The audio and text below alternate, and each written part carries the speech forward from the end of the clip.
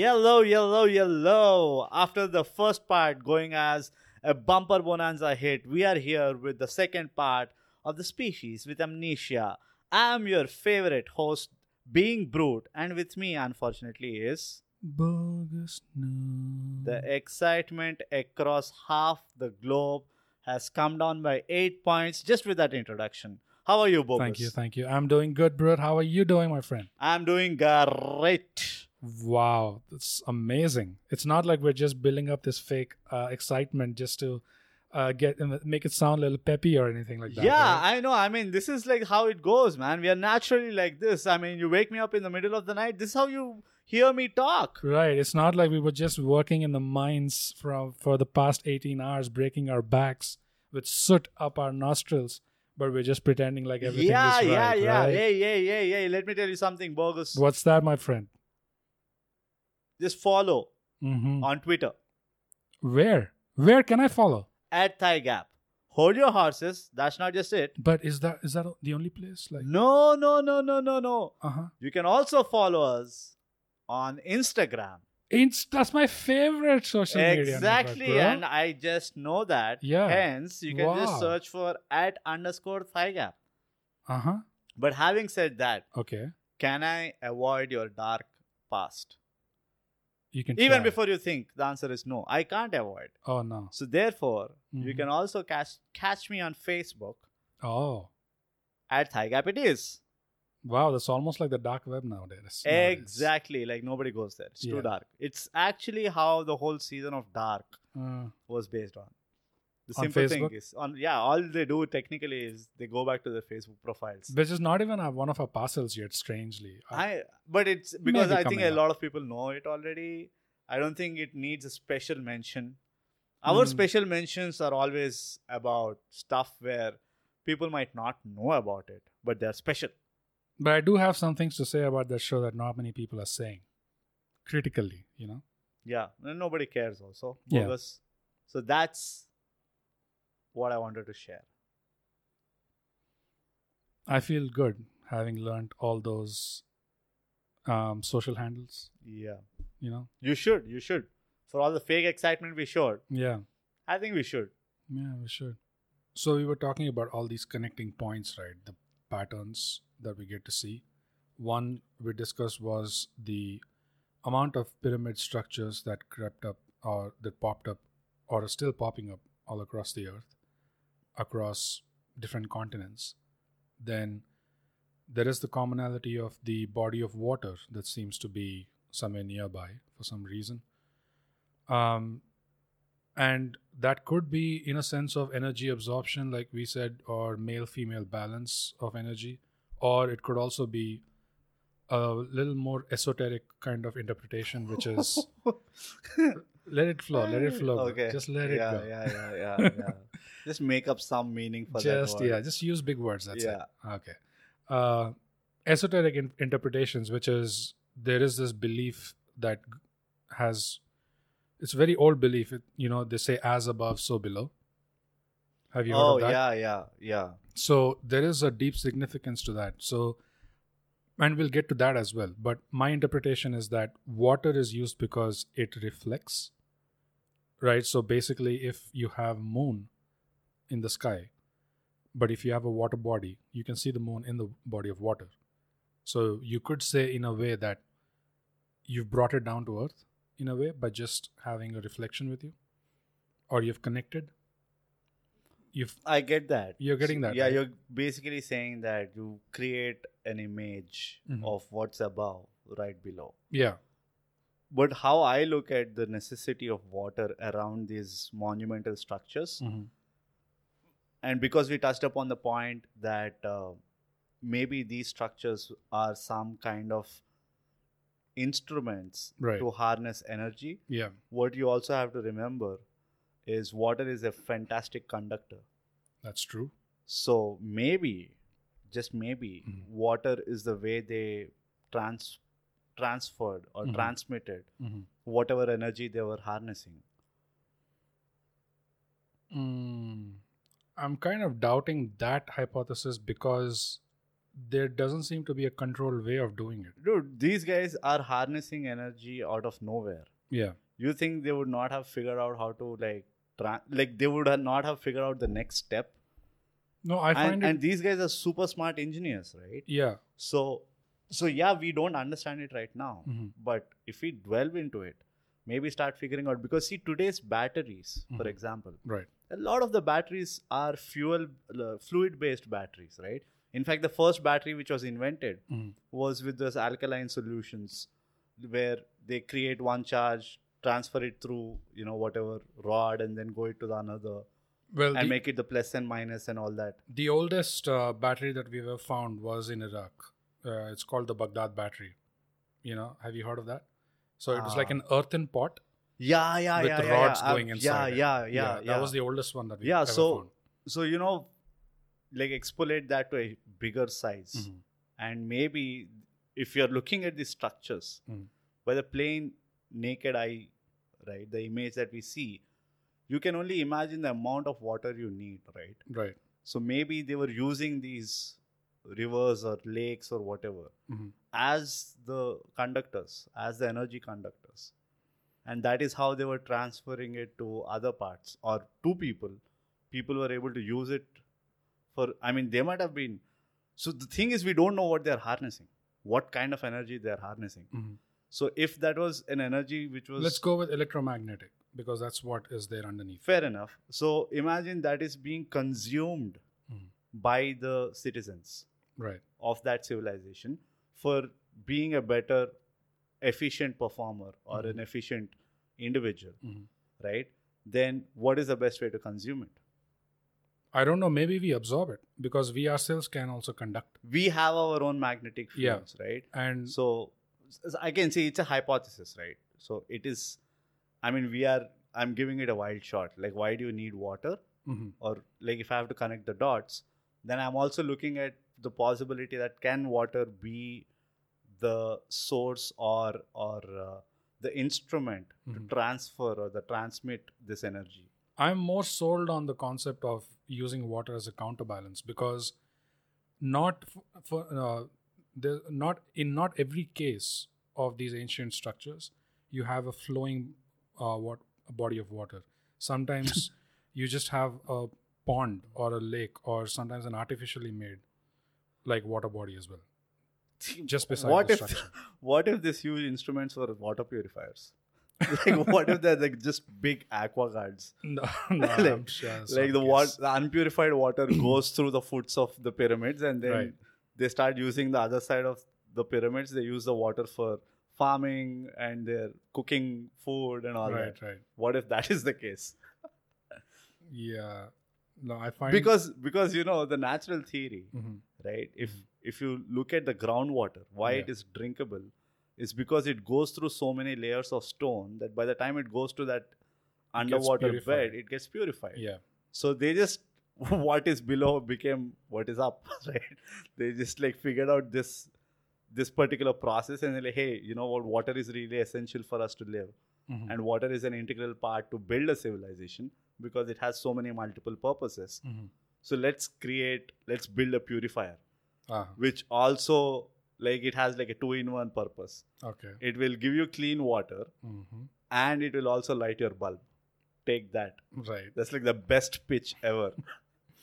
I can make out that you're kidding, but I'm personally more sold on the counterbalance idea, because I have a theory for who's absorbing whatever's being harvested, because these ancient structures or sites, when you go to them, experience wise itself, you can figure out that the vibe around the place is very different. Some places that are very old, when you go there, right? The vibe, the atmosphere around the place, it seems more serene, it seems more calm. It seems that when you go to those places and you come back, right? Can you say that these places have a more pure atmosphere? I don't know if it is pure or if it is more potent or what it is, but it seems to be using some properties, and that's basically why they were built at that location, because they're trying to channel something, the ley lines or something, whatever, The more you tell about this concept of channeling ley lines, Mhm. the electromagnetic, Mhm. potency, the more I'm thinking that these are basically distribution channels, Right. right? I mean, even if you look at the structure of a pyramid, Mhm. and the whole north, south, east, west kind of position and everything, Yeah. it looks like it kind of harnesses the whole electromagnetic energy and then dissipates it in all directions, so that, and the bigger the monument or the bigger the structure, Mhm. the bigger the radius of dissipation, right? So Okay. anything that comes within that field gets sees the benefit of that energy. Right. Right. So it's just maybe it is just like a mine Mhm. where you dig the gold ore and then you kind of purify it and make it usable. Similarly, these structures are mining that energy and then making it usable, and they figured it out how to do that. Yeah. Maybe that is another take. Yeah, and what I was trying to get at is when we as people visit those places, probably we are going away with those vibrations, like for a while Yeah, at least. you take it in. Yeah, you take it and you absorb that. Yeah. And now you're conducting it for Yeah. a while, at least, before it because dissipates. because we are we are entities which use energy, Yeah, so there will be a shelf life to even that. and we are also energy. Yeah, At we the are end of also the day. energy. Correct. Yeah. Correct. So, coming back to the connections or the other patterns, there is this whole legend of Atlantis. The famed peak, The pinnacle of the civilization. pinnacle of civilization, where they had Is it pronounced pinnacle or is it pinnacle? pinnacle. Why did you say pinnacle of civilization? I never said pinnacle. You just said I said the peak. Oh, okay. Yeah. So, the pinnacle of every civilization, Yeah. said to be the most advanced in any way, shape, or form that Right. you could think of. This mythical land of Atlantis, we only have our only reference to that land is Plato Yeah. from Greece, the famed philosopher, author, and the mathematician. Yeah, all of that. the jack of all trades. Yeah, Plato of the cave theory. Yeah. Now, Plato also got the reference of Atlantis from his Grandfather. grandfather. Sorizen or something. No. His name was, I think, Protagoras. No. Not Pythagoras. Not Pythagoras. Protagoras is another guy. So he talks about. I know what you're talking about. Oh, no. I think his He talks about his grandfather whose name starts with S. Solon is Solon. one Solon, name. yeah. So he says that 800 years before Solon's time, or 8,000 years before Solon's Exactly. time, and Solon was his great grandfather or something. Yeah. Who himself was a visionary of sorts. Yeah. And they say that Solon got to know about the existence of Atlantis. No, he traveled to Egypt actually. Yeah, so he got to know about the existence of Atlantis Mhm. when he traveled to Egypt. Yeah. And there he heard the stories of Atlantis. Yeah. And there he also got to know the exact coordinates or the location Mhm. of where this famed Atlantis was. Yeah. And when he got to know those stories, he was told that this city existed 8,000 years ago, Yeah. and what we see in Egypt today is all what was there, Mhm. or whatever. The survivors have traveled down to Egypt and Right. they were the built this first men. civilization. Yeah. And that story went to Plato, Mhm. and Plato then traveled to Egypt to verify the story. And This he I'm got not sure of. yeah. So apparently Plato traveled to Egypt after he got to know about this. Mhm. And in his journals, he wrote that because he didn't know the exact time or whatever. Mhm. So he wrote that it was 8,000 years before The time of Solon. the time of Solon, because Solon opened up a lot of doors for the people of Greece with respect to the other parts of the world. Yeah, I mean, when Solon That's why Solon's credibility comes from. Yeah, when Solon traveled to Egypt, he was told that story of Atlantis by the head priests of one of the oldest temples Yeah, in Egypt at the In time. Egypt, right? I don't know if it was the Temple of the Sun or whatever it was called, Apollo but 24/7. That was the name of the temple. right. So he was told that story, and that's where we get the story of Atlantis from. Yeah, Our only link to that is Plato. Right. Now, Atlantis in itself, the legend of Atlantis is it was a land surrounded on all four sides by water, Right. True. and basically you can also call it as an island. Yeah, and it was fertile through the year. The position of Atlantis was such that it enjoyed great benefits from nature. Climatic conditions. Yeah, the climatic conditions. Yeah. And they advanced very quickly in all fields of life. Right. And they advanced to a point where the legend goes that they were getting close to the gods. And that's when the gods decided, and also they were losing their way because they advanced so much, right? The gods, I'm making air quotes on an audio podcast, my apologies, dear listeners. But Force of habit. yeah, the gods deemed that the people had lost their way. Their technological advancements went to their head, and they basically moved away from the actual purpose of life or whatever it was supposed to be, and they wanted to punish them for their transgressions. They would have done something. They would have taken it too far across the line, with some of their technology, which might have caused this reaction, and they were punished by this great flood, Right. which completely sank Atlantis. Yeah. And the timeline for that flood, 11,500. 11,500 years. I know. Yep.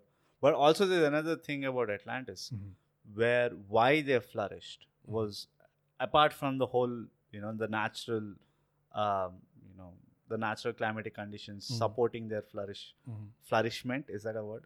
I don't Let's know. go with it. Yeah. So there is also a saying that there were these 7 magicians who came on a boat Yes. who trained them No. or who guided them or something of that sort. The legend is they survived from Atlantis. They escaped.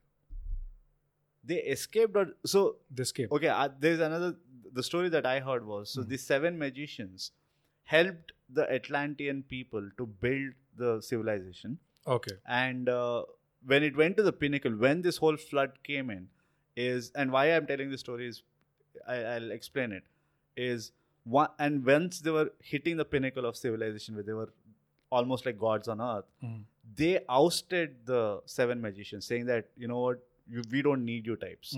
And the very 7 magicians who helped them build the civilization were kicked out.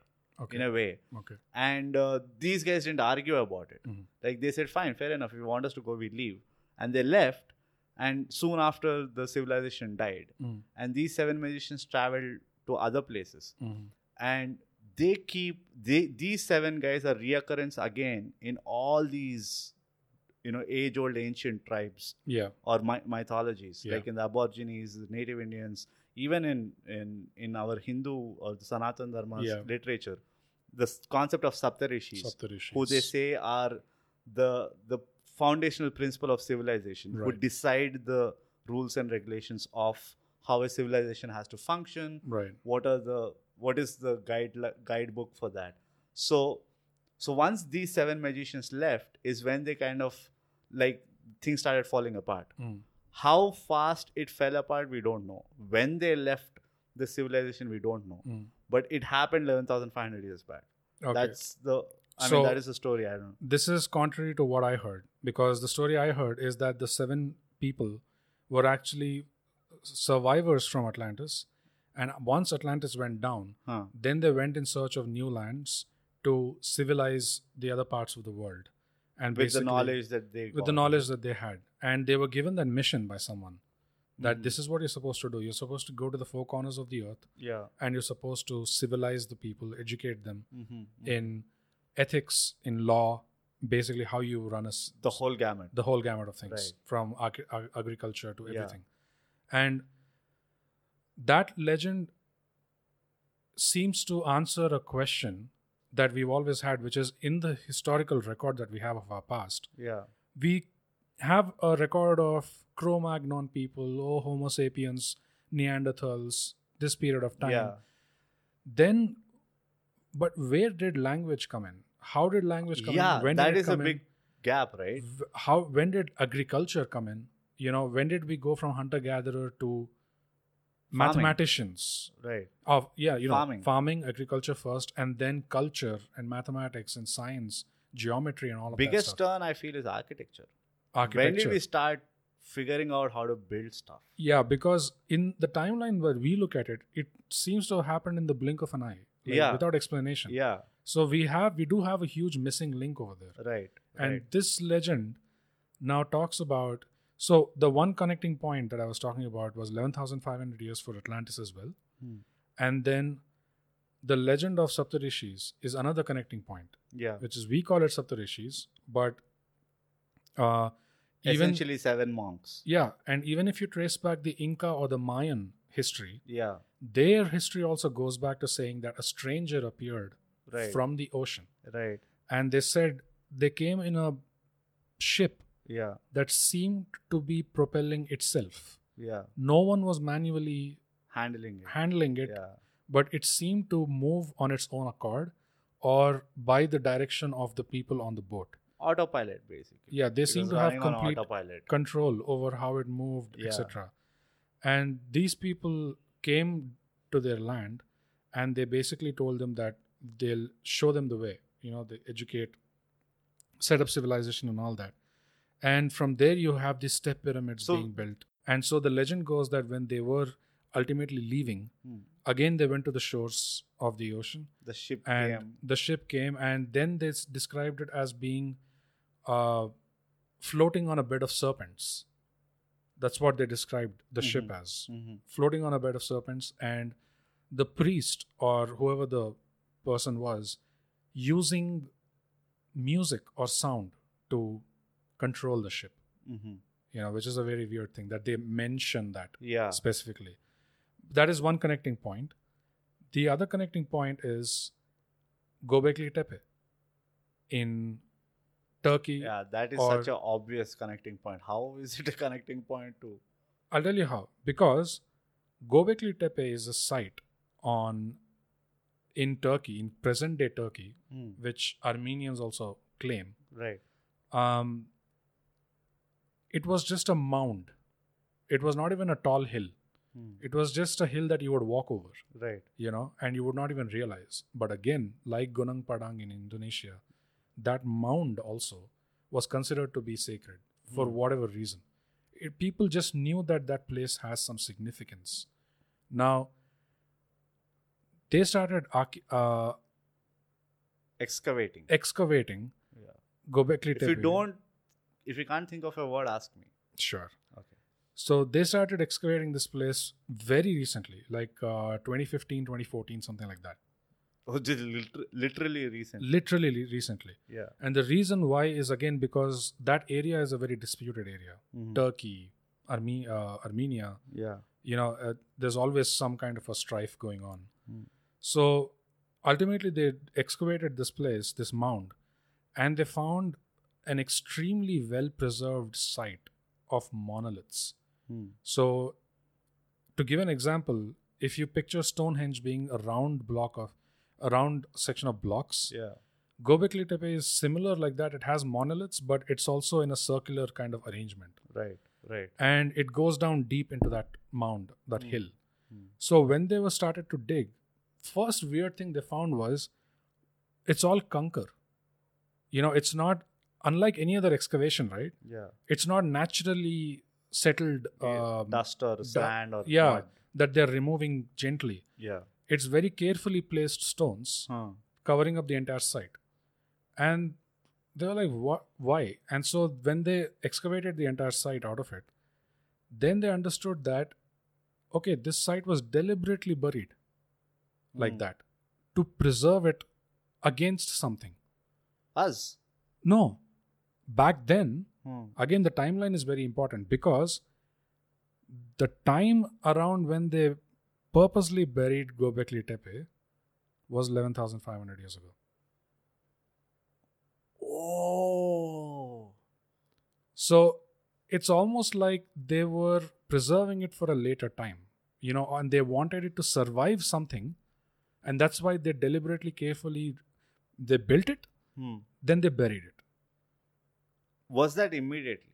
I don't know that part. Whether it was because it looked like some kind of sacred rituals were definitely taking place at that site. And even the monoliths that are standing on Göbekli Tepe, very similar to the Easter Island structures. They have facial features, they have arms wrapping around the waist in the front. Yeah. So there are these commonalities, and they're also perfectly aligned to some astronomical setup. Yeah. So that alignment also is perfect. Again, people are trying to do pattern recognition, which is look at sites elsewhere and the structure that they followed, and then postulate Right. that word again. Oh, sweet Lord. That this site also probably follows a similar pattern. And Göbekli Tepe, the one hill that they excavated, Yeah. now they find out is actually not even 5% of the entire Göbekli Tepe site. So for them to actually excavate the remaining 95%, Yeah. imagine the government support that they would need. And like we discussed, they're not getting Any. any. Yeah. They ain't getting any. So, what were we talking about? The patterns, the connections, right? So Atlantis had that connection of 11,500 years. Right. Göbekli Tepe has a connection of 11,500 years. Why every time this number keeps popping up? Because I think Something it has to happened. do with that major event Yeah. that happened that The changed flood. things. The Could- flood? Yeah, the flood. And Or what if it is like a nuclear blast? Imagine like one of these pyramids went wrong. Mhm. Atlantis, say if Atlantis is the pinnacle of civilization, I'm You know- pretty sure they would have had like a huge pyramid there also. I can't say that's a very wild theory as well, because it's very possible. Yeah. Yeah. Say, things just went out of hands. Because we have what? We have a number of nuclear reactors around the world today, and we have examples of some of them having gone completely wrong as Right. well. Yeah. Right? Yeah. So what if, and you're talking about a bunch of people who started getting greedier or say carefree Mhm. or whatever, Mhm. arrogant, put it anyway. Mhm. And they wanted to harness things faster or whatever. I don't know what happened. Yeah. But going by our behavior, Right. right? I'm assuming that even our ancestors, 11,500 years back, had a similar kind of approach. And The- what connects to this, the pattern that connects to what you're saying, is this constant story in mythology of gods being angered and reacting, punishing. Yeah, This is what happens in the case of Atlantis. yeah. It also happened in Babylon, Oh, yeah. right? Yeah. So yeah, the Tower yeah. of Babel is the story that connects to this, Right. which is The reason why I'm so, before you go into the story of Right. Babylon, the reason why I find this theory to be more closer to the Mhm. reality, if Mhm. it is the reality, is the fact that people are trying to hide this instrument. what instrument? The pyramids. Right, The right. fact that they were trying to like hide these pyramids, these Mhm. huge structures, Mm. gives me to think that it's like, hey, somebody figured out nuclear bomb and they realized what it can do, and now everybody is scared to even like entertain it, Mhm. right? So say Atlantis got like submerged in water because something went horribly wrong Right. with the pyramid with which they were basically building the civilization, which might be the nucleus of the civilization, right? Mhm. And something went wrong, and these 7 guys' job was to go and wherever they kind of opened branches, like first things first, go shut them down, Mhm. right? Because if you don't, this seems to cause like there won't be any second chance. Mhm. At least now we have a second chance. But if this goes wrong horribly, because like you said, there might be a possibility that all of these things are connected, Yeah. interconnected, these Mhm. pyramids, right? So the first thing is they've sent like a damage control team and said like, dude, guys, figure out all these places where we sold the blueprints to and shut these things down. Do whatever it takes. And in the process, maybe these guys went and played the dirty cop Mhm. and might have had to do forcibly. Yeah. I mean, that's an interesting take. And this, coming to the story of Babel now, Yeah. the Tower of Babel. Yeah, thanks for So, simply listening to my theory and not even like being excited about it. I am. That's why in my excitement, I'm continuing on. What do you want to say? Yeah. Which is TLDR version of the Tower of Babel story is, again, you have a society or civilization which is said to be extremely advanced. Huh. They've peaked in Huh. all possible aspects What of is life. TLDR? Too long didn't read. So yeah. Oh, sweet Lord. No, it's a popular Your expression effort to look young. among the youth. So yeah, it was a civilization that was again peaking in all aspects of life, and Yeah. the king wanted to build a tower that would touch heaven, Yeah. and he wanted that to be like a testament to the achievement of humanity. Right. And it is said, the legend goes, that at that point of time there was just one language. Everyone spoke the same language, everyone understood each other. Huh. So I take it to mean something more loosely, in the sense that communication was a lot easy, like everyone understood each other, something like that. Or more.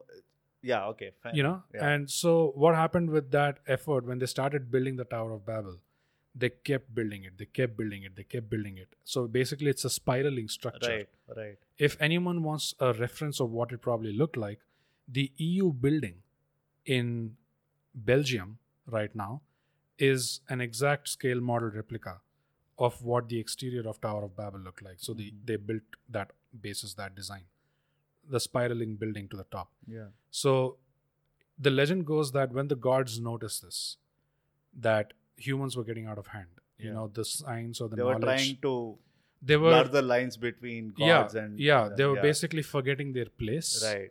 and they were being too ambitious, they're being too insolent in their behavior. So They were not being obedient, exactly, which is a continuing problem with us, that we are not obedient. that's true. So then they struck the tower down, first of all, and then they cursed people. So they struck the tower down and they threw people in 4 directions, and they cursed these 4 people to speak different languages and not be able to understand each other well from now on, Yeah. so that they can't come to this situation again, Yeah. where they advance to a point where they forget their place. Yeah. And that's the story of Tower of Babel. And also they gave a top up with amnesia. Yeah, They might have been like, and also you forget what you were speaking previously. it's like that Men in Black, that flashy thing. Yeah. Just look at this. Yeah. And so this is the other connecting point, that the story of humans exceeding their station, like going beyond their means, probably where There's a recurring. probably to a point where they're threatening something else or threatening someone else, and that extra higher power strikes us down. Yeah. Maybe I think, it's a metaphor for something, but or maybe that is the cycle. it could be the cycle. Because in a very simplistic term, Mhm. the whole concept of tolerance, if you Right. look at, if you have ever read or went deep into Buddhism, I haven't. the Buddhist monks are trained to build a sculpture all day, only to destroy it by the end of the day. So they don't. They build certain tolerance towards hard work, towards disattachment. Oh yeah, and detachment. Detachment. Sorry, I apologize. And even the Tibetan Rangoli, I'm not sure what they have a different name for that, but you see monks who sit for hours and days, and they keep hitting that spoon kind of Yeah. thing, right? Yeah. And it's, they make it's there this- in House of Cards. But and they make this intricate designs, yeah, which also are supposed to represent the universe, true. The patterns of the patterns of the universe. It's very True. fractal in Yeah. nature, and they take hours and days to somehow to finish it. Finish the whole. But as soon as they're done, they're They supposed clean to it up. Yeah. just wipe it. Yeah. Yeah. So maybe it is an ingrained pattern that we are supposed to follow. Mm. Maybe we also, if we can call like a generation Right. of human species, if we are one of the third, fourth, God knows which generation of human species, Mhm. maybe we are also destined to, go to the pinnacle of our civilization. Maybe we might end up having a uniformed communication. Maybe we might have, everything to the superlative, Mhm. right? In terms of the knowledge of emotions, dimensions, anything which ends with shuns, Right. right? And then we just have to go to hunting gathering again. Yeah. Maybe that's the way it's supposed to Yeah, I mean, at least in Indian mythology or in Indian culture, that's a very strong belief, as you know, right? That it's a Yeah. cycle, Yeah. and there is going to be a wipeout. Yeah. The earlier wipeout was the Great Flood, and according to those myths and legends, the next wipeout is going to be fire, Right. The big fire. the big fire. Yeah, and So coming back to the So commonalities. it is actually a kind of condolence to us, or Mm. consolence, not condolence, you idiot. Consolation. Consolation Mhm. that we shouldn't be afraid of about a tsunami. That's not how we are going to die. Yeah. We are going to be wiped out when we start seeing a big ass fire, which Yeah. is why the Amazon fire was pretty scary this time. The Australian The bushfires. Australian bushfire, the Yeah. Californian Yeah. fire, Oh, those fires popping up randomly. every those place. were weird. Yeah, and Yeah. might be they are a hint that we have to kind of maybe consider a little closely. No, the California one is very, very sketchy. Very shady. After the Great Flood. So one of them was from Atlantis. These 7 people were given the task of transferring that knowledge they had to other people and building civilization there. Right. And then there is the survival story in ancient Sumeria, which is called the Epic of Gilgamesh. And which location is this on the map? Sumeria is Babylon, near Mesopotamia, like Iraq. Greece again. No, Iraq. Iraq. Okay. So that is one other connecting point, which is the Epic of Gilgamesh basically talks about this king, I think he was a king, called Gilgamesh, who was forewarned that there was going to be a great flood which would wipe out everything. And he was told that he was the chosen one to continue after the flood. So he had to build a boat. And he had to... It's Yeah. the same of Noah. Noah. Yeah, so the story of Noah and his ark is very, very closely similar to Epic of Gilgamesh. And then we also have the story of Manu, Varaha Avatar. Varavatar, right. In the Great Flood, Varaha, Takes the form of a tortoise. yeah, and then pulls a, what is that? No, in its stomach, right? On the shell top. Carries, Varahavatar carries the survivors? Yeah. Okay. It takes all kinds of species on the back of its shell and kind of swims away. Right. Or tackles the big flood or Yeah, how. and that's how the survivors are helped to continue Right. civilization elsewhere. Right. And that's how they say Easter Island is probably linked, because these 7 people, they majorly traveled by sea Right. across the earth. And Easter Island is one of those islands where you could stop for a pit stop. So probably when they were having a pit stop over there, that's when those Easter Island statues were built. And those statues have so much in common with Göbekli Tepe statues. The facial features, Yeah. they're also similar. Yeah. And They were all naked, but yeah, even Göbekli Tepe statues, yeah, they're all naked for some seem to reason. be naked. Yeah, so I wanted to touch upon that. So there's a huge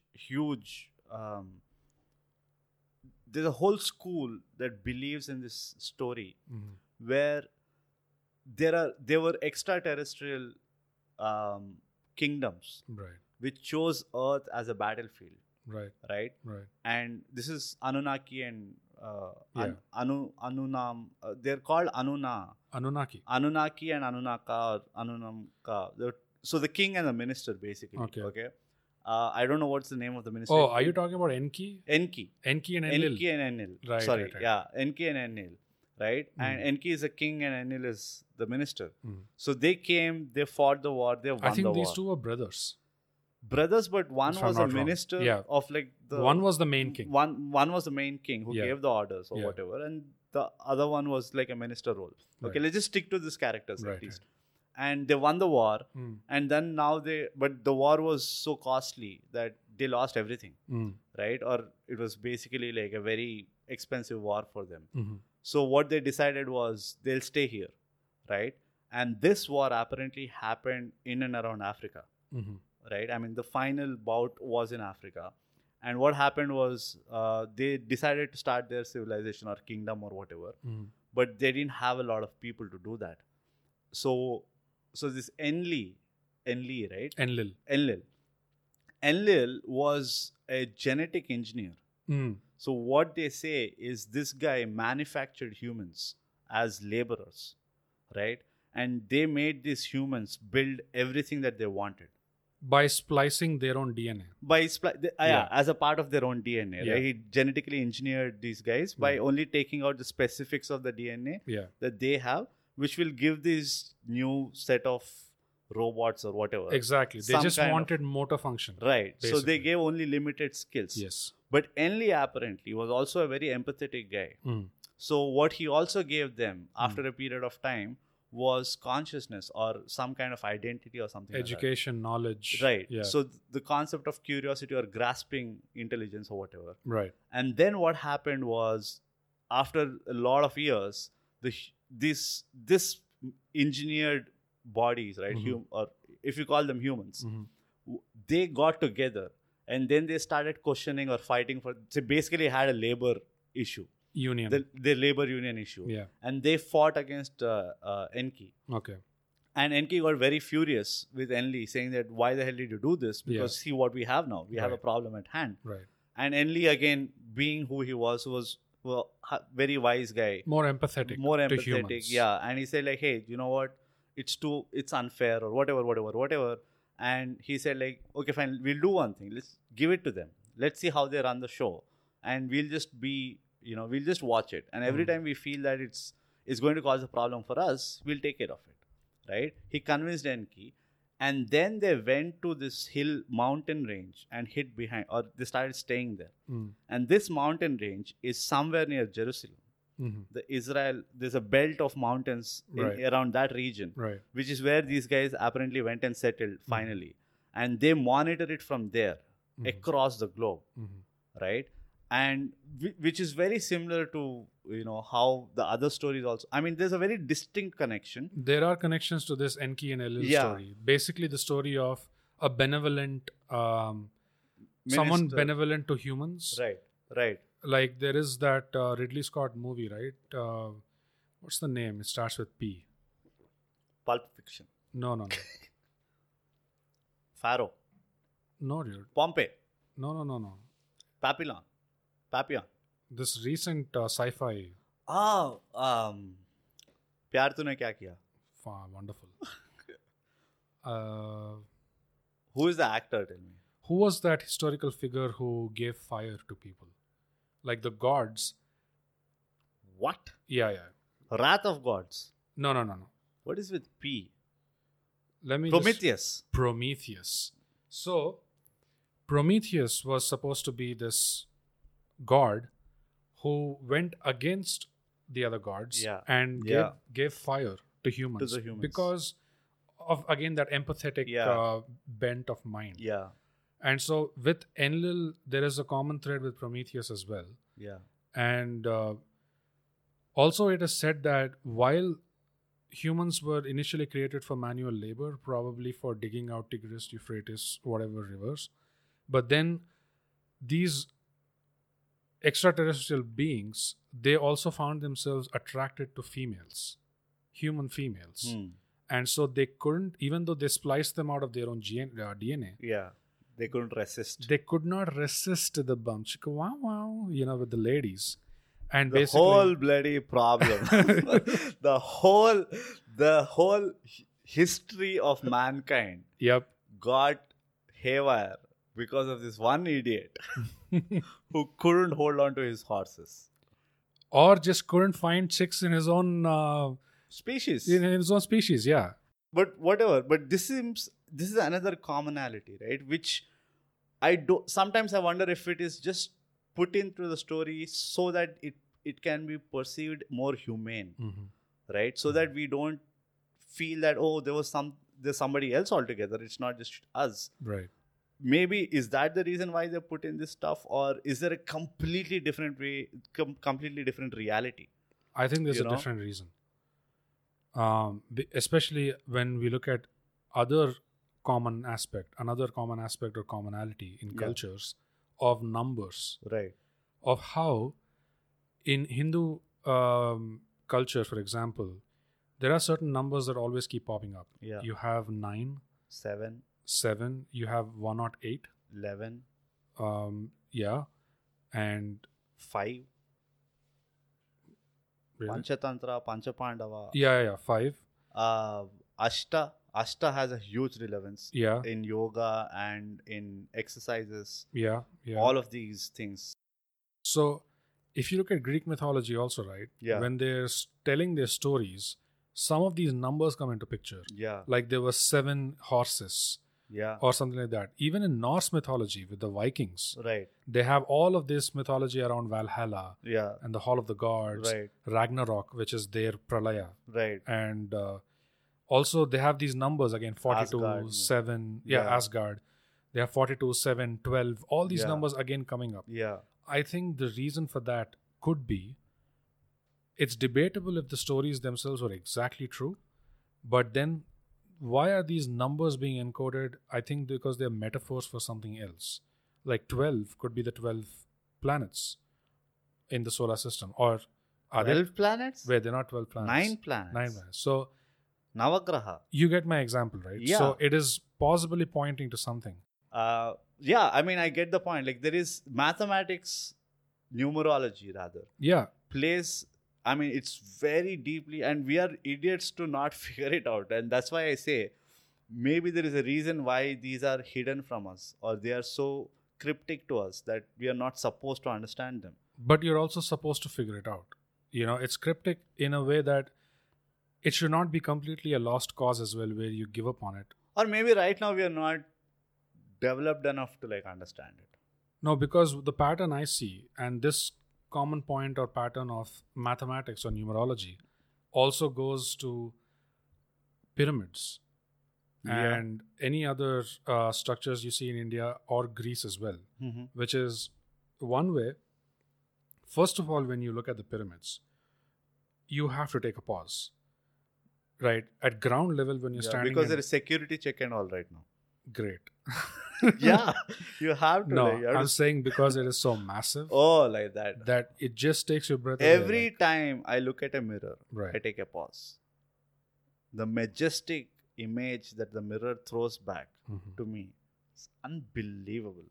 That I feel so jealous that everybody gets to see this majestic figure whenever I walk around, and I have to like rely look at on a a mirror. mirror. Right.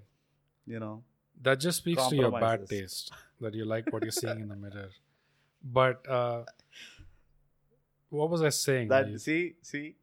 Oh yeah, in the case of the pyramids, right? First of all, there is that visual spectacle effect, which is you look at it and you're like, whoa.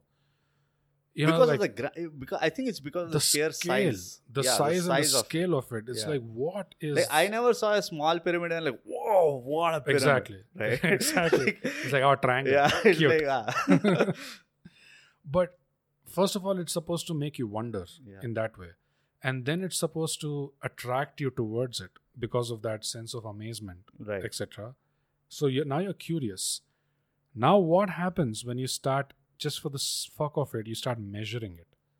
What happens is, when you measure the base of the pyramid, what you're getting is a ratio of the diameter of the earth.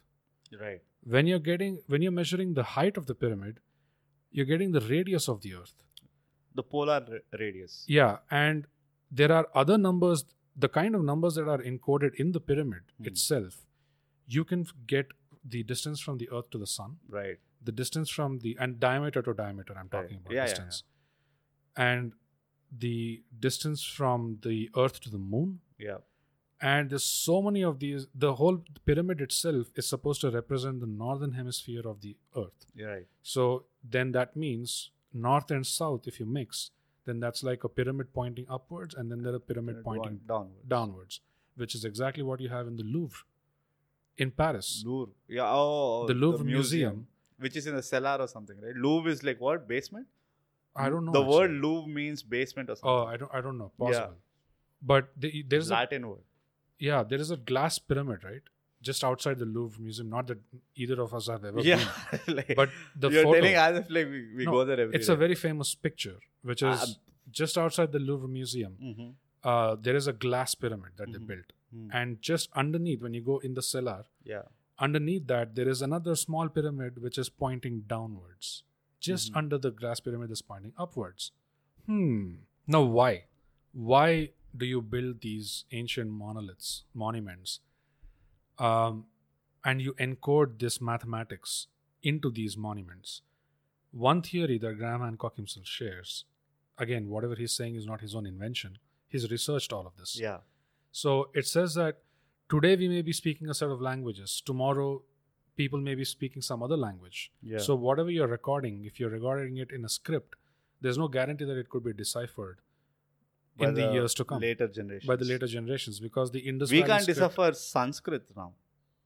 Indus Valley script, we don't have a clue how to. Even Sanskrit. Sanskrit, we do know. No. So there are multiple Pali Vedic is Sanskrit. what we've lost. Pali and Prakrit we've completely lost. we've gone. Yeah. Sanskrit we still do have. What? But math is universal. Like Right. you'll always find a way to count things, whatever language you're using. Yeah. So that's the reason why they encoded numbers into this, because, and they possibly knew of these cycles. That today we are a peak civilization. Possibly tomorrow, or definitely tomorrow, there's going to be a wipeout. So when there is a wipeout, then the hunter-gatherers need a way to advance, evolve to language. So it's like a and huge treasure hunt, basically. It's like, yeah, You can say that, right? Yeah, yeah, Like, yeah. I mean, the prize is big, yeah, and we are right now sitting on about like I don't know how many clues, yeah. and we still are figuring out those clues actually. And it's not just the math aspect of it to transfer knowledge, but it's also, it gives hint to otherwise hunter-gatherers or human beings that there is more to this. Now, the effort that someone would have taken to build something as great and as majestic as this, why? And keep rebuilding, Keep rebuilding. not just build it once and leave it. Yeah. Like, they kept rebuilding, renovating, everything. The questions that arise in your mind are, why the effort? Why the scale? Why did it have to be so grand? And why This place. this place? And why these specific numbers are involved in this? And also why is it beautiful? Like, why does it have to be so captivating?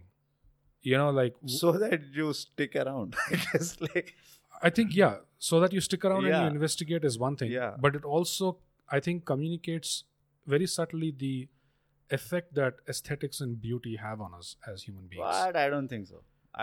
But it's also related very closely to another previous episode that we did, which is the measure of man.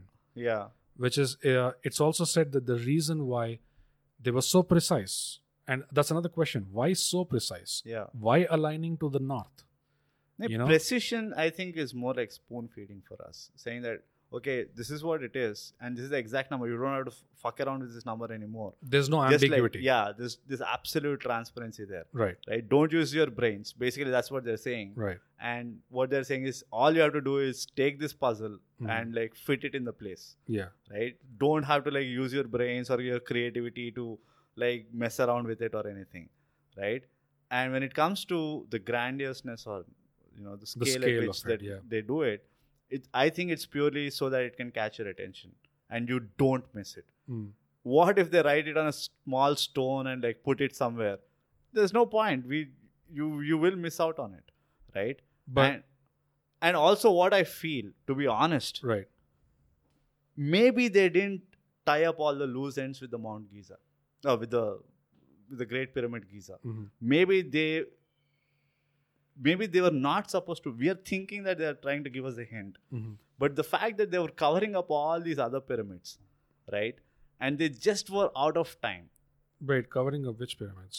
The Gobekli Tepe or That's like- not a pyramid at all. No, I'm saying whichever other pyramids are there which got covered and looks like they're artificially covered and all that crap, right? Mm-hmm. What if they didn't intend to tell it to us, but by chance they missed out on this Pyramid of Giza because they ran out of time, because everything apparently happened so fast at 11,500 years back, Mm-hmm. right? So what we are thinking is a clue to us is basically a loose end that our ancestors kind of left. What if that is the case? Oh, I don't think so, because if you look at Angkor Wat, for example, there's very clearly 72 temples that whole my theory is debunked complex, already. Yeah. and Angkor Wat happens to be on the 72-degree what do you call it, latitude Lat- or something longitude. like that, longitude. Longitude. So there's all these correlations, and it has 54 small Pieces of smaller idols, shrines. no. Oh, yeah. 54 idols on both sides of a bridge. Yeah. Which counts to 108. 108. So they have all these encoded. So Yeah. why exactly this number? What is the significance? It gets people to be curious. The philosophical extension of that, of the precision, why so precise, why so measured, why so exact. The philosophical extension is what we cover in the Measure of Man episode, which is, as a human being, why do you need to be precise about your emotional balance? Why do you need to know the measure of yourself as a man? Because, and what benefits that gets you in life? Right. It's a Clarity. it's great connection between these two. So there's more connecting points, like the patterns and connecting points that we discussed. I'd like to now move on to what we already touched upon, which is the response of authority Yeah. and some of the stories related to that. So like we talked about Gunung Padang, which is a hill in Indonesia that Or a Chinese counter in Bhutan. no. But it's a hill in Indonesia that the locals have always regarded as a sacred site. But now with the passage of time, we probably have lost the reason why we think of it as sacred. But what this person, this archaeologist, Indonesian archaeologist, did was he used, those radar systems using which you can look inside, like underneath the earth, like what's there, right? So he used that machinery after getting permission from the government in Indonesia, and it cost a lot. So they did, I forgot what it's called, but this ground Is it a radar. sonar system? No, it's a ground radar. sonar. Something it's called. They identify like how much of Hollow spaces. are there and how much of and they can even get a visual representation of outline of what is there inside. yeah, it creates a simulation of sorts, right? And so what they figured was they saw chambers inside Gunung Padang. They saw a pyramid kind of structure inside the hill. And this guy was shocked. He was like, we have to excavate another this. pyramid. Yeah, That's what they were thinking. Pyramid with chambers inside. With chambers. Another tomb which is built in the shape of pyramid. Well, tomb with air quotes. Yeah. Yeah. So he, very rightly so, started a campaign that we have to excavate this, you know, and, on a fiscal, in a fiscal sense as well, if you excavate something of archaeological importance, one is you could get funding from the WHO, Heritage Organization. Yeah. And then you can also get tourism revenue. Yeah. So it makes sense to pursue this. Right. And so he started a campaign. It got a lot of public support. And finally, it got the support of the president of that country, which is unthinkable. Like, how is this happening in Indonesia? Yeah. And it's not happening anywhere else. So the president himself visited the site. The archaeologist educated the president about the potential. Obviously, he congratulated. And he congratulated. He granted us a lot of money to be used in that project. And then the elections happened in Indonesia. And then power changed hands. And the new power that came in immediately shut down the project. Freemasons, bro. The guys who ransacked the Library of Alexandria. I think these guys know a little too much. Yeah. We lost a lot of knowledge with Alexandria and Nalanda. Takshashila. Yeah. And God only knows how many libraries in Mexico or America, South America, or all these places. True. Because they are all cultures which document a lot of stuff. Yeah. Yeah. But I get the point. I think this whole, like I said, see, it is such an inexplicable events that happen. Because another thing that I also observe. You're not done yet. Yeah, because I had another example. If we just give one example, right, it may seem anecdotal. So I'll tell another example. You tell another example. What example do you have? So my example is not like for a pyramid, but this whole concept of the authorities' intervention. Right. If you see all these sacred places, Right. ancient sacred places, Mm-hmm. somehow they seem to garner attention of resistance. There is some controversial, aspect which creeps in, making it an untouchable space. Yes. Jerusalem is another example. I'm not Yes. saying it's a pyramid, but it is of high value in terms of spiritual connotation. Yes. Right? Yeah. The location of Jerusalem, to be precise, Mm-hmm. it has a lot of spiritual, and it's got its own history. Right? It has its own credible history. And I'm not connecting it to any religion or anything per se, but the whole, the story of NK and Enli, Yeah. right? They one of the, ideas is these guys went somewhere around Jerusalem and then they hid in some place in the Right. mountains or whatever. Right. And similarly, you take any other place, right? Yeah. Mount Kailash, another example. Manasarovar, another example. Yeah. Politically, it has garnered a lot of attention, Yeah. right? A lot of people are, somehow saying that, hey, whichever countries are involved in it, right? And this is something which is another pattern or another commonality between all these places or majority of these places. Yeah. Right? Where they seem to somehow garner a lot of... Same thing is with Tirupati, by the way. Yeah, there's controversy, there is strife, there is some volatile atmosphere. There's some that is unrest created. that is Unrest, constantly... Yeah. And is that engineered, or because what is going on with this pattern? Why is it common? Why is it similar across the globe with these places? If only we knew the answers. And a more local example we have is in India. So Graham Hancock himself, the person we mentioned, he's married to a lady who is from Tamil Nadu. Okay. Savita, right? Her name is No, Savita. Santa. Shanta. Yeah. Santa. So she comes from the town of Mahabalipuram. And in Mahabalipuram, they have a huge fisherman culture. Right. Because it's coastal. It's a coastal thing. So she told him of stories of how during low tide, the fishermen had reported that they could see some monolithical structures pop out of jutting out of the waters, the waterbed. Yeah. And they could make out that it looked like a Gopuram or it looked like some kind of a worship site or something like that. So he was intrigued by that. So he traveled, he came to India with his wife. She helped translate. Yeah. He spoke to locals. And they said, yeah, it's a common thing. We all know this. Yeah. And off the coast, we know that under the water there's more. Right. But we've never ventured. We're just fishermen. Yeah. Like, what do we have to do with?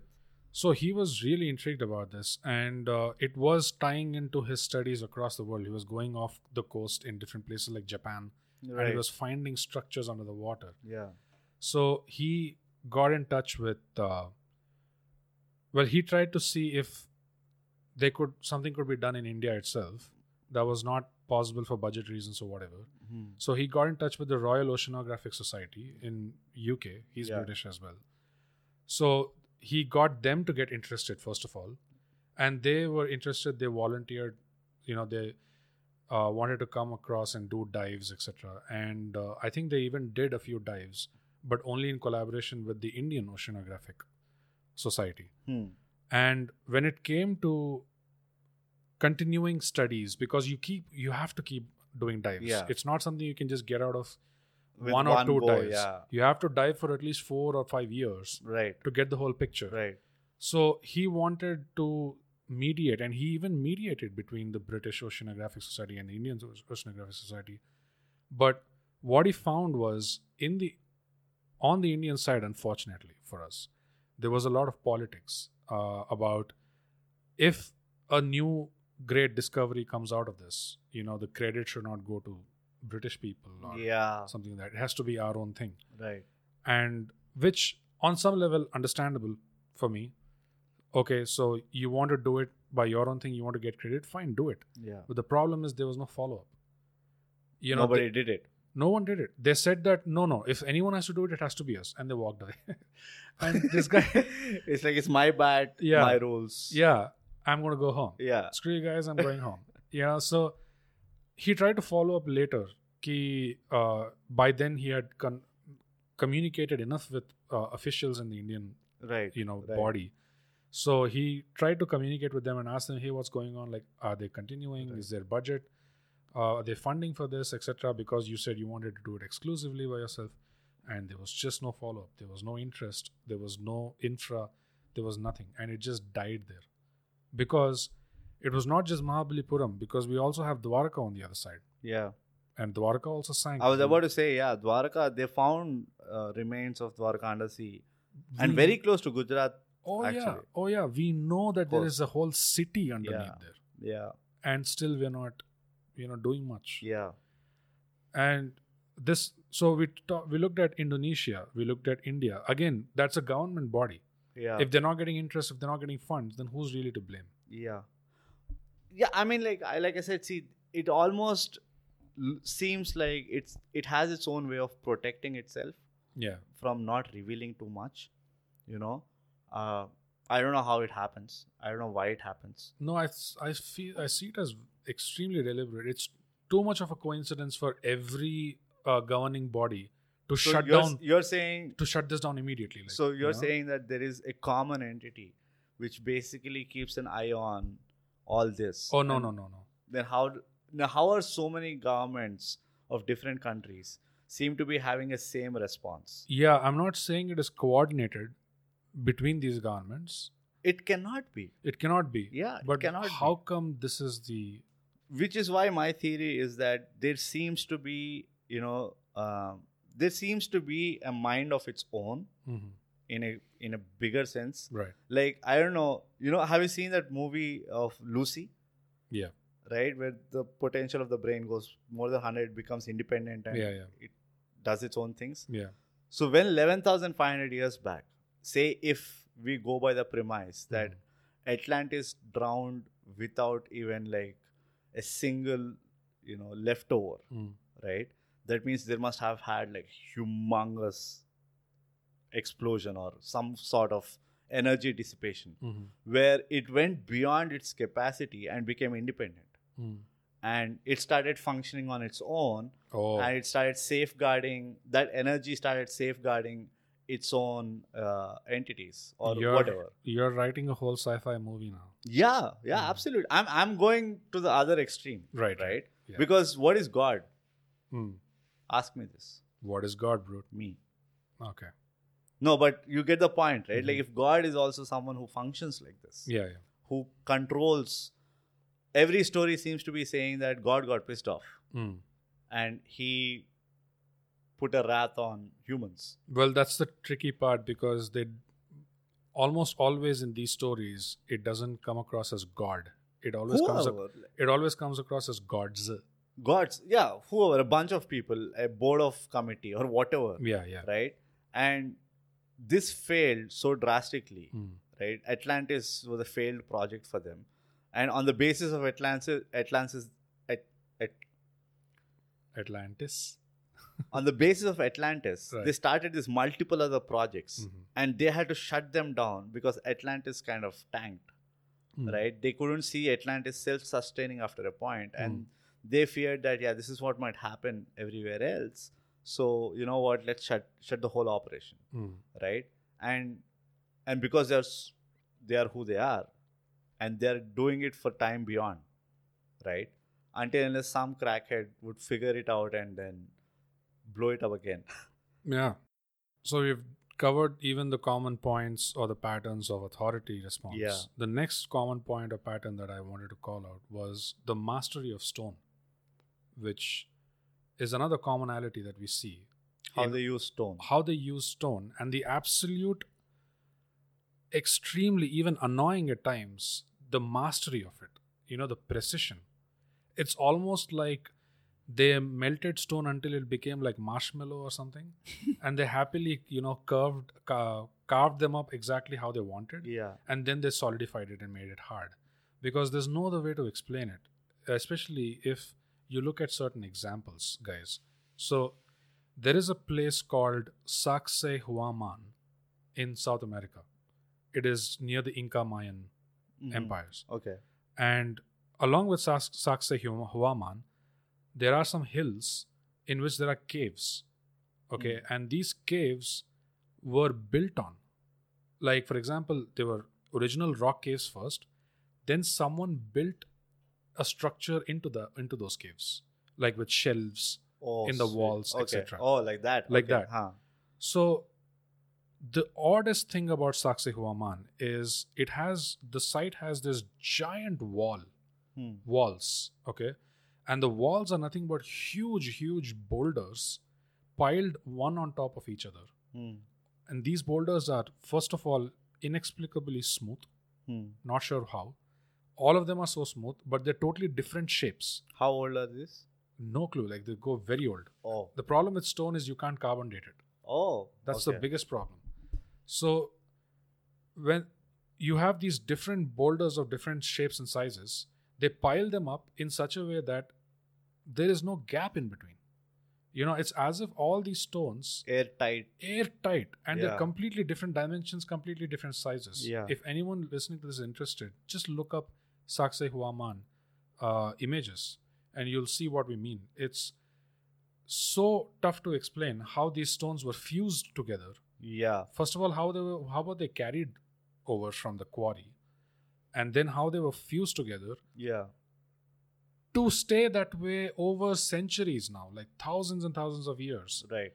No clue. Again, what you see in the Inca Mayan area is you also have now cities, right? Like Right. you have Bolivian cities, then you have you get the picture, right? Right. So there are some compound walls Hmm. that the Incas or the Aztecs or the Mayans, they built in the city. Okay. When you look at that stonework that's there and you look at Sacsayhuaman, the both are in the same geographical location. But the stonework compared to Sacsayhuaman boulders, right? The stonework looks as if it's like hunter-gatherers just managed to Stick it up together in a very clumsy way. Right. It is looking so amateurish Right. in front of that. And Right. forget about those caves because those are even insane. So when it comes to a little older than us civilization, we see a lot of ornamentation. We see a lot of design work. and Yeah. artistry and this and that. But when it goes really, really old, Yeah. there is none of that. It is just simple straight lines. Right. Straight walls, straight lines, Yeah. and smooth cuts as if they were laser Like cut. butter. Yeah, as if they were laser cut like butter. Yeah. Smooth cut entrances, and there are holes in the walls. Some holes are clearly serve no other purpose but to be shelves to put things. There are some other holes which you can't explain because it looks like some metal cog of that same shape is supposed to go in, and then you're supposed to do something, turn it or press it or something, and then something happens. Yeah. You know, it is so crazy. And also we have the Kailasha temple example. Yeah, I was about to get In there. Ellora Because when you said caves. orientation and Yeah. design aspect, right? And the mastery of stone. Kailasha is supposed to be dug from top down. Top down. Right. And they carved out the temple out of one existing Not giant just block. that. Kailasha temple. So when you were talking about pyramids and how majestic they are and how they amuse you, for me, I think Kailash temple is even more amusing. Kailash temple is Sheerly for the size of it, just the way it's done, and the the suspense that surrounds it. Like where the hell is that stone that they carved out? yeah. Where the hell did it vaporize? Like, and it's a huge place to carve on. That's It's a single stone temple, right? that's not even the weirdest thing for me. Is that where the stones go. The weirdest thing for me is how do you come across a giant block of stone and then decide? This is where I'll carve this shit. I mean, obviously, we don't just build temples wherever we like. Yeah. In the olden days, at least, they built specifically because of the location. Right. So in this location, they happened to find this giant one piece of stone. Right. And then they decided it is basalt rock, which is volcanic Yeah. material. And then they decide, we can make a temple here.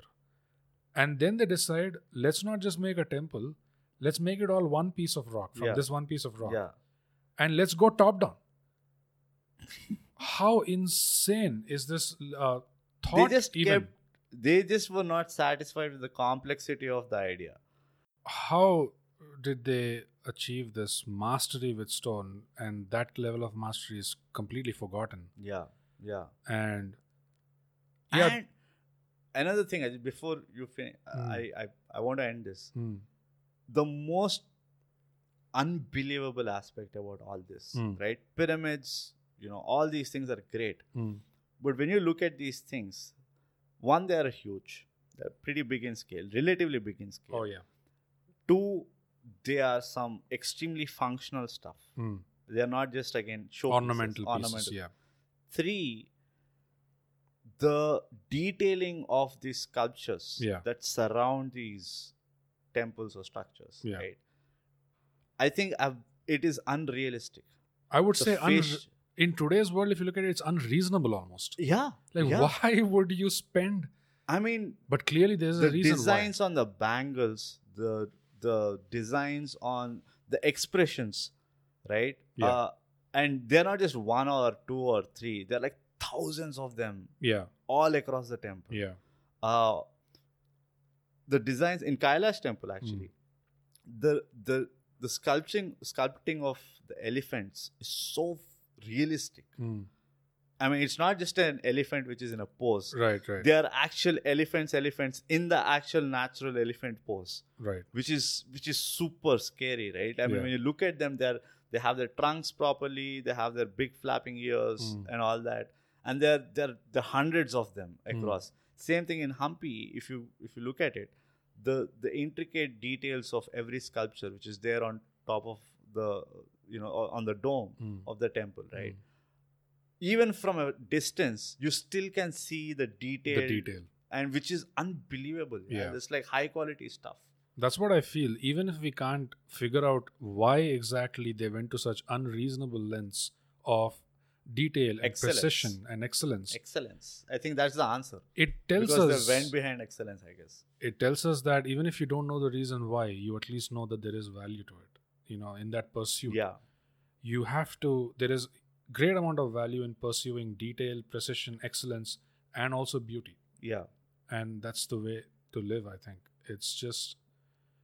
There is so much amazing. More than what we see. Yeah. It's just that we need a lot of patience and openness to The two examples I wanted to quote about the mastery of stone or my theory of how they used it a little bit, which is, I think the knowledge extended to such a extent that they even knew how to manipulate molecular compositions or the properties of the stone itself by mixing something else with it or whatever. Because if anyone has watched Guardians of the Galaxy, Marvel's Guardians of the Galaxy, what a reference, Volume 2, okay, where you have Kurt Russell's character as the Earthman, or Star-Lord's father, who himself is a celestial being. Yeah. Pay close attention to the ship he comes in. Okay? He comes flying in a ship which on the surface is like a smooth pebble. Yeah. No indentations, no depressions for buttons, anything. Right. But when he wants something out of it, he just touches a part of the ship and whatever he wants happens. Or basically, when he wants to change the properties of the ship, it changes. When he wants a door or when he wants to open something like that, right? Yeah. That indentation appears when he puts his hand on it. And then he moves it. So you're saying there are telekinetic powers? There's something weird going on there because... I have a simple theory for this. The very example of how someone in Marvel got an idea for doing something like this, I think is related with either a theory that is close to how it was or it's a distant memory that we borrowed from the common consciousness or whatever, because there's a very weird dream that I had many years back before I knew any of this stuff about ancient artifacts or anything like that. Yeah. I'll come to that after you share your theory. My theory is very simple. And my theory is they used sound and frequency. That's the conclusion I'm coming to as well. Because I think if you look at it deeply, right, universe functions on sound in a way. You know what I mean? Yeah. Am I making sense? I just feel that if there is a force that is powerful enough Yeah, and strong enough yeah, to carve stone like butter, yeah. it has to be sound. It has to be sound, and sound is easily regulated. Mm. Relatively Regulated, amplified, attuned. amplified. You have a lot of tuned. Yeah, control. I mean the spectrum of how you can use sound is enormous, Yeah. right? Because you can go high frequency, we can make it sonar, and Yes. you can burst someone, and you can go low frequency and whatever, right? Yeah. So I think our ancestors basically figured out the weapon or the utility of sound Yeah. in multiple ways, Yeah. right? And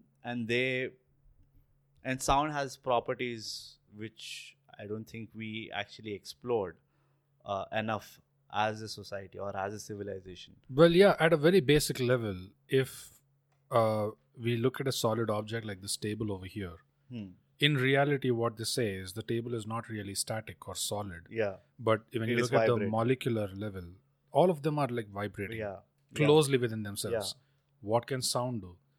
It vibrates. It vibrates. I mean, It vibration influences causes sound. Exactly. There are more interesting things that are coming up in the field of sound, and we'll cover that in In a later episode, on like sound. always. Yeah. there is definitely a certain sizable science involved in what has been created already, right? It's just the fact, my belief is that we just don't have the aptitude to understand it. Yeah. And the bigger problem is we don't even seem to be bothered about it as a species, which is the bigger problem we have to solve first. That we unanimously need to appreciate our species as one and then go behind all these things together. Yeah. That's when you might see like tangible results. Or I just feel like if we go back to that aspect in our everyday lives also, to go beneath the surface, become more detail oriented, pursue excellence in whatever it is we're doing, logically we will reach that stage. Because if we start pursuing excellence in everything that we're doing, then on a bigger scale, civilizational or species level of scale, we will be going in that same direction, I feel. Yeah, because I don't see another route. Yeah. There is no other route that we have to take, or whatever. See, the unfortunate thing is it becomes philosophical, it becomes spiritual, and it becomes a hard sell beyond that. Because the moment we go into a philosophical or a spiritual, To the West. Yeah. to whoever, Yeah. come on, how many people today in the East actually embrace the philosophical aspect of the culture? Whoever don't, again, they have been influenced by the West rather, it's come around. That influence. Simple thing is, this whole goddamn thing became a mess because of Eve wanting to eat that bloody forbidden fruit, listening to a bloody serpent. Right. Chicks, My man. bigger question what are is, you gonna how the hell did the female understand a bloody snake? do? The guy didn't get it, Yeah, right? So, no, it's a joke. It's a joke, ladies. of course. Beyond all these things we talked about, there are wilder theories that are quite weird. One of them is, have you come across the myth of the giant trees? Have you ever heard of this? Can you tell me the location so I can kind of... So there are multiple locations where you watched Avatar, right? Yeah, How you remember that giant tree Right. that they were based, they worship. they worshipped, they Right. lived, Yeah, and they even thought it was intelligent. yeah. So there is a myth or a school of thought that says there were giant trees across the earth, and similar like that, their roots extended to miles, and they almost touched the sky, and people lived on them. Like the fruit would feed many people at once. Right. So everyone regarded them to be divine, and they were highly regarded, these giant trees. And there is a myth about how giants were sent to chop them down. And, By who? well, We don't know that. yeah. So We don't know anything. Right. That's a very good takeaway for life. Yeah. Which is we really We don't know much. nothing. These, We're all Jon Snows. yeah. We know nothing. these giant trees were chopped by giants, and ever since they did that, that began the downfall of, because these trees were the earth's intelligence and The nature's. nature's intelligence, Yeah. and they used to self-sustain, everything around them. Yeah, so everything boils back to this concept of fractality. Yeah. I Cycles mean, within cycles. Yeah, patterns Patterns within within patterns. patterns. Yeah. Process within process. Reboots after reboots. All these things, Yeah. right? It's just the magnitude of it changes from like 10 power minus 1000 to like 10 power plus 1000 or something. So the only thing that I feel is that you need to have, as an individual, Right. any individual, I think these things teach you a lot. Yeah. Might not be practical knowledge, but they definitely teach you direction. They give you a direction of some sort, and it is important to like embrace, your whole past as a species, right? And fortunately or unfortunately, we only have so much tools or avenues through which we can learn them. And Yeah. thankful to our ancestors that they've built enough or they've left enough for us to like be busy for a lifetime. Yeah. Yeah. And I would even say, for today's day and age, people just have to practice pattern recognition first of all. Yeah. Be observant enough, because there are patterns all around us, and who knows, if you are observant enough, maybe you'll pick up a hint or a clue that the rest of us are missing out on. Yeah. And if you embrace enough, who Yeah. knows? They can be a part of our podcast next episode. I mean, yeah. What bigger honor? Really? What more? What more do you want than being a guest on the Thigh Gap podcast, which releases every Thursday, by the way. Thigh Gap Podcast, guys. Subscribe, And share. share. And that brings us to our audience favorite, Bogus, Mhm. which is the parcel section. Drum roll. So, Bogus, Yep. I have to ask you Yes. a very serious question. Oh no, what is that?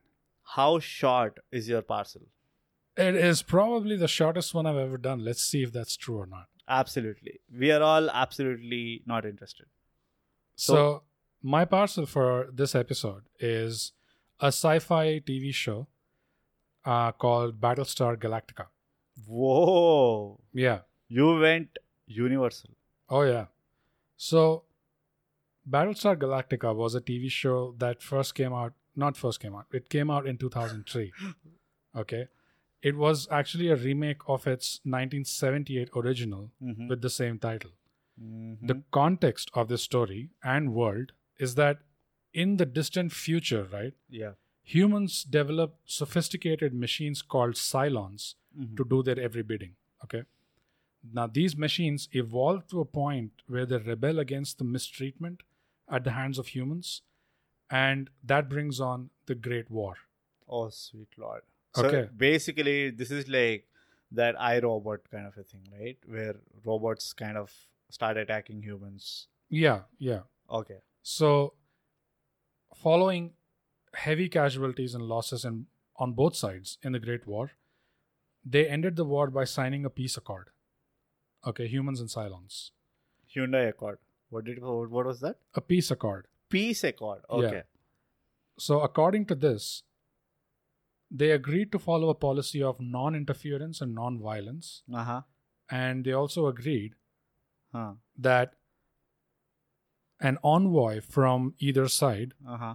would meet at periodic intervals at a certain galactic diplomatic outpost. So basically, they turned a planet into like a peace place. No, actually, this is in the distant future, so humans would have actually populated 12 other planets.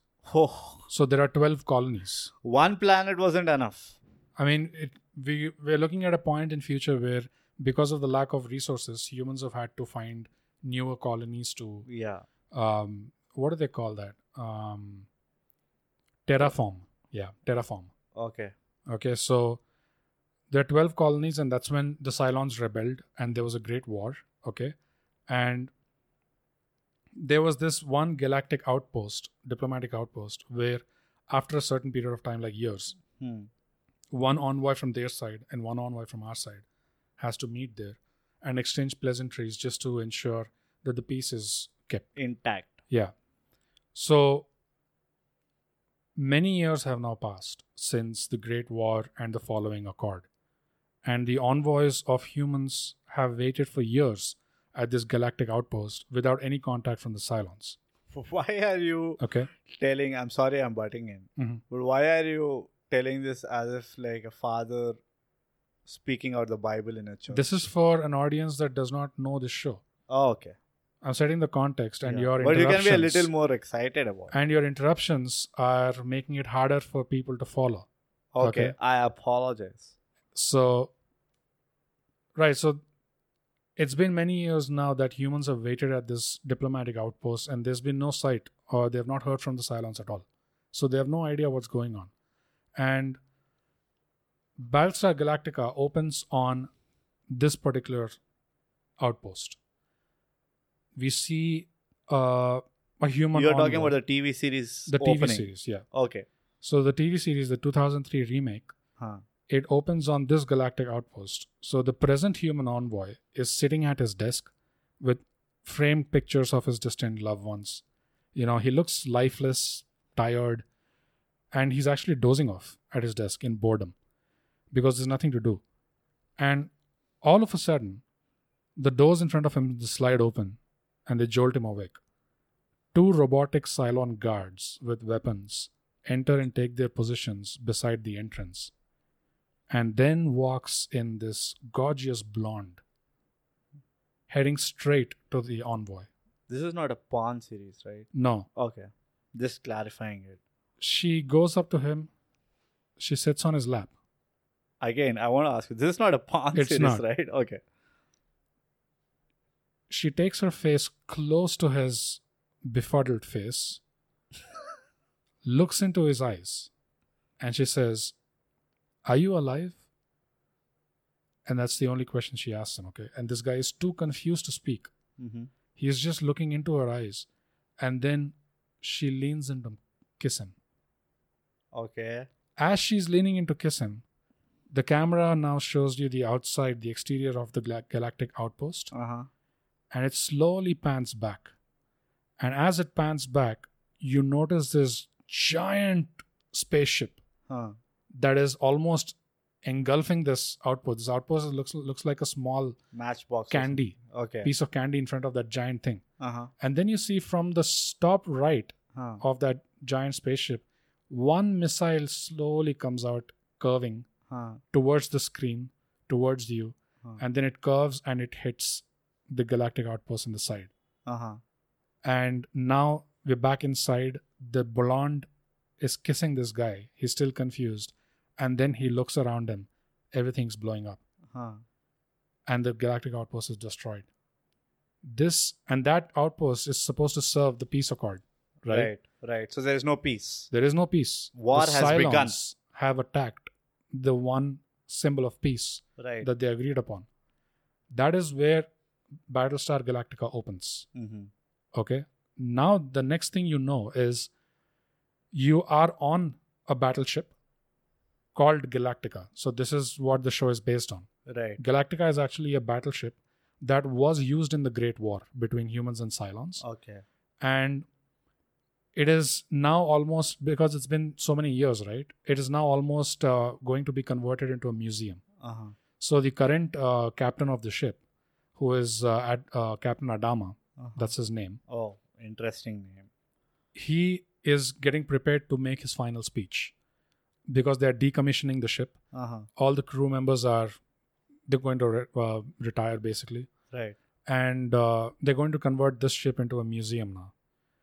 And as that ceremony is going on, they hear of massive attacks across the human cities, whichever planets they're occupying humans. Cylons are attacking them. Okay. And because humanity's ships have now advanced since the Great War, they became sophisticated, and that's the reason why Cylons were able to hack into them. So the only ship, or one of the only few ships that survives this Cylon attack, is the Galactica, because it was built along the old style where it's almost built like a 1980s spaceship, where you have like rotary phones and shit, because they purposely did that because they didn't want to connect everything together, so the machines will then take over. Right. So they wanted to keep everything analog, Right. so that humans will still have control over. So they had those ka-ching, Yeah, ka-ching yeah. phones. Okay, So got that it. is what the Galactica is made up of. And now it turns out humanity is on the run now, Uh-huh. because all of the planets have been destroyed. Humanity is nothing but a collection of spaceships on the run in space, and their only military savior is a this battleship called Galactica, which is from olden days, like it's almost going to be decommissioned. Right. So it's technology-wise, it It's is very obsolete. old, but it's also the perfect one for this situation because the Right. machines can't get through. Right. And they're dealing with Cylons. The blonde lady who I talked about is actually an evolved version of a Cylon. Uh-huh. And what humans will find out is, as they try to fight with them and kill them, they find that these Cylons can very quickly clone these copies. Mhm. So what happens is, when they kill a Cylon, Huh. their Memory gets uplinked Huh. instantly to to cloud. a cloud, another Server spaceship, kind of thing, right? where already their clones' bodies are there. So just like up. So the memories upload just get downloaded into the Yeah. new body, and the Cylon is back now with with all the experience. all they the have. experience, all the memories. So humans have no clue how to deal with this Right. onslaught, this enemy. Right. But then again, Cylons have also another agenda that humans are not aware of. Humans think initially that they just want to wipe them out, Right. but that's not what the Cylons are coming for. Uh-huh. They have another agenda. Now, what that agenda is, You have to watch the TV series. and how do humans deal with this challenge? You have to watch the TV series. And there's also a link that comes up in connection to our episode on, all these ancient artifacts, Right. which is the humans discover a prophecy and also ancient artifacts of their ancestors Mm-hmm. who would still be for us in the future. Right. But they would have built certain structures on different planets. Mhm. And so humans also have to go through this trail of breadcrumbs to figure out the answer and what the prophecy is and how to ensure that the prophecy takes place. Right. So it's a fascinating TV show. And not just this, just the fact that humans have now are on the run, right, in space. Their elected president is actually a school teacher.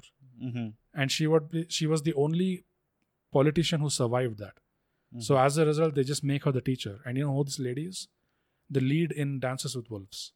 Oh, sweet. That's how you are connecting it, huh? Mary McDonnell. Uh-huh. So she plays the president, and she has her own challenges because now you have to set up an entire structure of law, Right. of ethics, of what diplomacy. Right. It's such a fascinating TV show. It is not perfect for sure. Yeah. It has its flaws. Like in the last season, it goes downhill a little bit, but still, it is more Worth than the worth watch. watching this TV show. And the right order to get started with this is, before the TV show itself started, on HBO there was a 2-part mini series. So you would want to watch that first and then start with the episode 1 of the TV Why show. is there homework to even like watch No, I'm just because if people watch it directly from the TV show, right, yeah. they miss out on that mini series, which actually sets up the context, Oh. without which it's not as fun. So guys, make sure you watch the mini series first and then you start watching the TV show. Mm-hmm. But it is one that you will not forget. The You learn so much about I just have one more the question. way we function as humans, and that's Battlestar Galactica. I have one question. Go ahead. Is the TV series as long as your recommendation? It's much speech? longer, Okay. So it's quite long. quite long, Like a long. Like long. very long. Like light 6 years long. seasons. Each episode is about an hour long. And how old is this, you just said? Started in 2003. Okay. So is it still running or No, it stopped. it stopped running? Stopped. Because you took over the narration or something.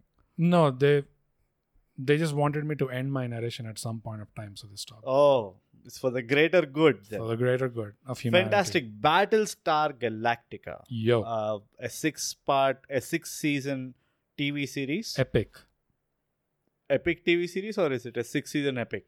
It is a 6-season epic TV show that goes TV into show. Yeah. So many philosophies, so many interesting, fascinating things. And also the mental problems that Bogus has today, the reason for them. So great, guys. That's the parcel section for this episode. Kachosa. What did he say? Kachotsa. No, let's not do that. Okay, cool. So that's for our episode about human history, where we went wrong, where we went right, and what all things happen, and how much of forgetfulness we have as a species. Bogus, what is your ending notes for this? Thigh gap. Subscribe And share. Never forget to share. and share.